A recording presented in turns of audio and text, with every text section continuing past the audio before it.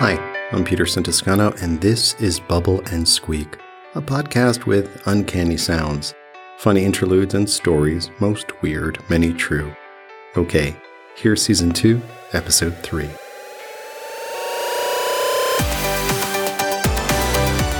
Our show today comes in 3 parts. Part 1. Peggy Campolo is a straight ally standing in solidarity with LGBTQ plus people since the 1980s. She shares some of her origin story. Part 2. UK-based artist Rick Stott recites an excerpt from his erotic spiritual poem, Invocations. And Part 3. A sound slice.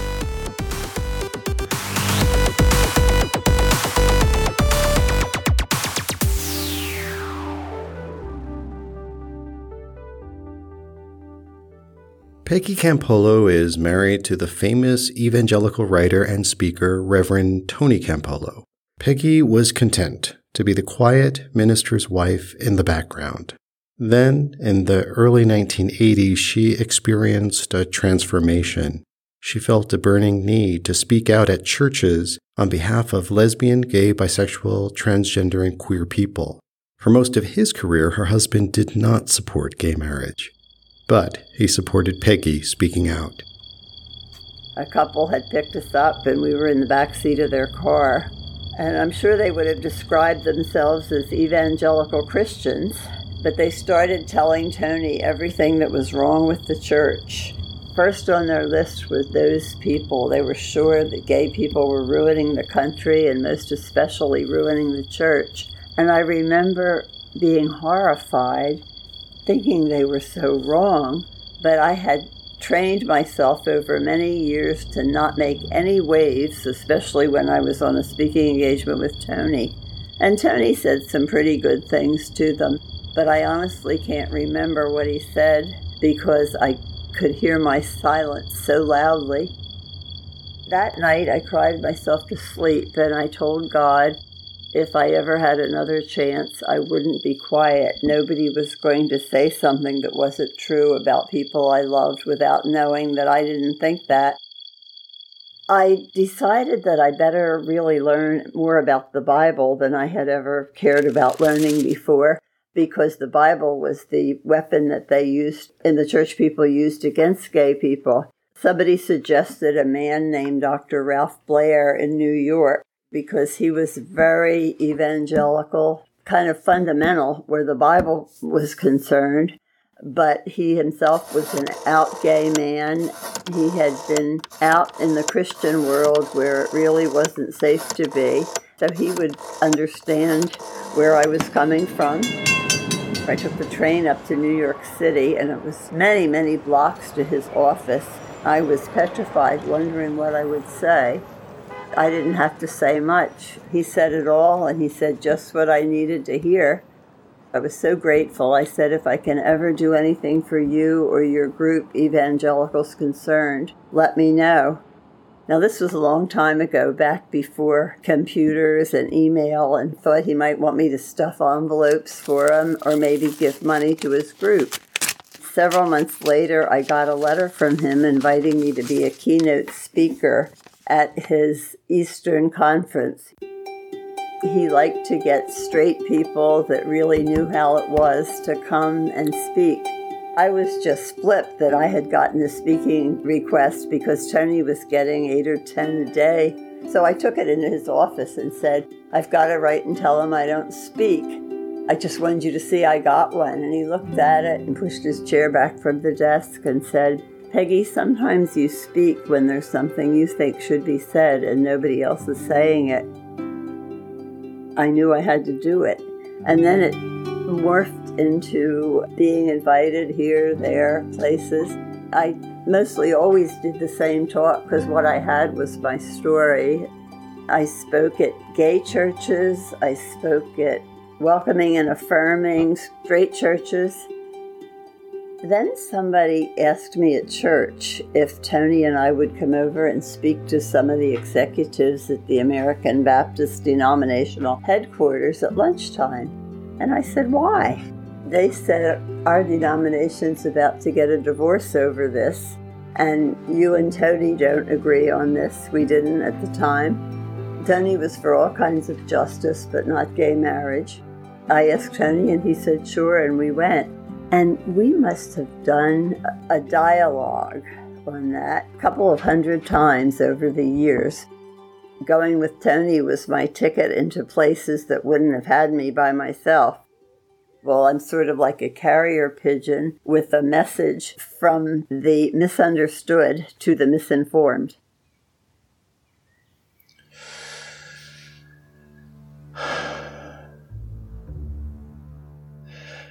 Tell me what you know of the God of destruction and creation.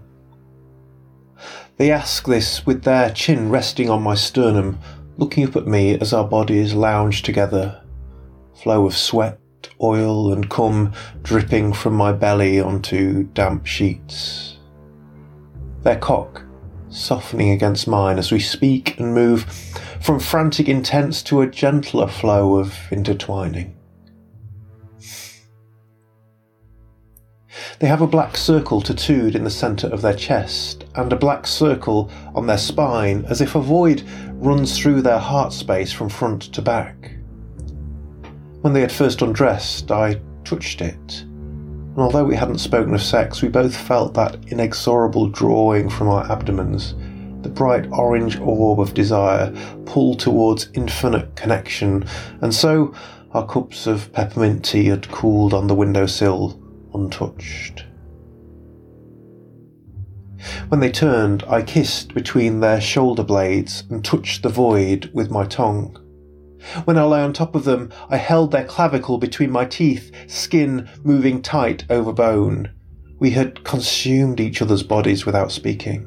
The intuitive wisdom of muscle, hormone and parasympathetic nervous system opening wide the flow of energy between us, and all the while the void space of their heart pressed against mine. Void of continual creation, void that holds the potential for all things to burst into being, music from silence, dance from stillness.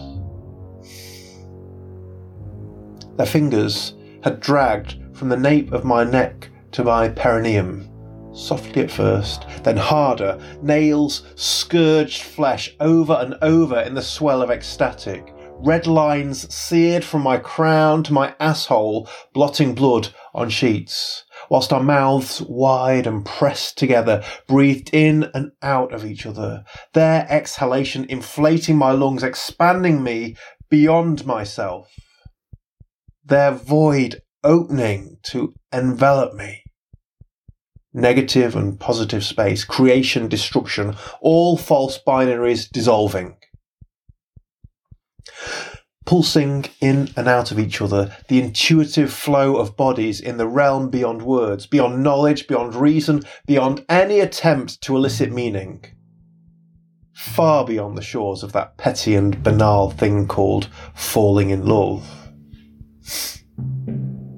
This angel trickster visitation, whose breath still settled in my own lungs, asked again in the postcoital cocoon, tell me what you know of the God of destruction and creation. I look into the void of their eyes. I speak into the void of their mouth. That God was present at my birth, but it has taken me 4 decades to know him. It is a fearful thing to look at the one who dwells in shadows. And now I learn 3 invocations to bring forth shamanic selves that revere and reveal plutonic secrets. Will you teach me of them, as I have taught you the flow of the body? Their teeth bite onto my bottom lip as the call to prayer chimes down the arch of my spine. I say, I can tell you what I know. If what I know is very little, then what I know is still enough. The first shaman I knew when I pulled a lycra fetish mask over my face. I looked at the mirror and screamed with lust. His totems are butt plug and swollen phallus. He dwells in primal places of darker instinct. The second shaman I knew when I smeared clay on my face, from soft, cold, damp to dry, cracked flaking. They know male and female in exquisite balance. Their totems are fallen branch and turning tide. They dwell in expansive heart. The third shaman I knew when I entered the tunnel of peacock feathers in visions that don't need eyes to be seen. In higher places where all the labels we cling to have had their meanings wrung out, where there is only union, and should it have a totem, I could not grasp it in my hands or speak it from my mouth. It dwells neither here nor there. They hold my balls in their palm, which tighten in my scrotum with ache and longing of beginnings. The shamans possess you? They asked. No, they are me. They are dormant seeds from lifetime upon lifetime that awaken in the rainfall. Trickster eases back my foreskin and touches their finger to the bead of jism at the opening of my urethra. Teach me their invocations. Teach me with gentle kisses. Teach me with your hand against my throat. Teach me with fire we share. I reply, I can only teach you as I teach myself. As fire kindles from the palm of your hand to blaze through my body, as our mouths open to devour each other, as our semen flows together, I will speak of servants of Pluto, the invocations of destruction creation, one that tears fiercely, one that tears gently, and one that tears only in unknowing. One that builds with rapacious abandon. One that builds with fruitful unfurling. And one that builds with all mystery. And so, from my bed with a trickster lover, from void that contains all things, I invoke 3 shamans.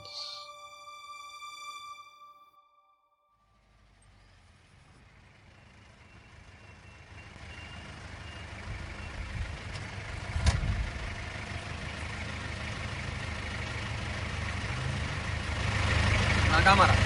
No, es un grabador de audio para grabar el sonido del coche y del calle, porque yo hago programas de emisoras de radio. Entonces siempre viviendo por los sonidos. Let me set the scene for you. I'm in Havana, Cuba. Now, I love audio, and whenever I can, I take out my little audio recorder. And when I did, it sparked a conversation. I was in an old car, a car from the 50s, which sounded old. It also smelt old inside and spewed a lot of pollution outside.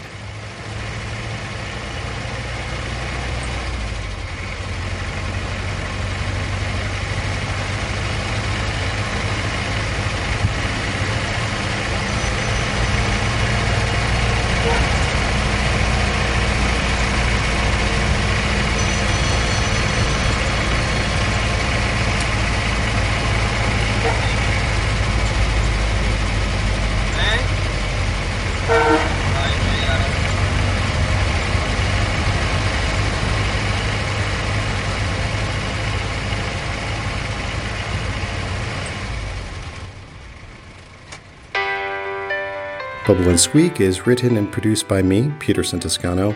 I mostly make the show for me and for my friend Edward, who is finding his place in the world.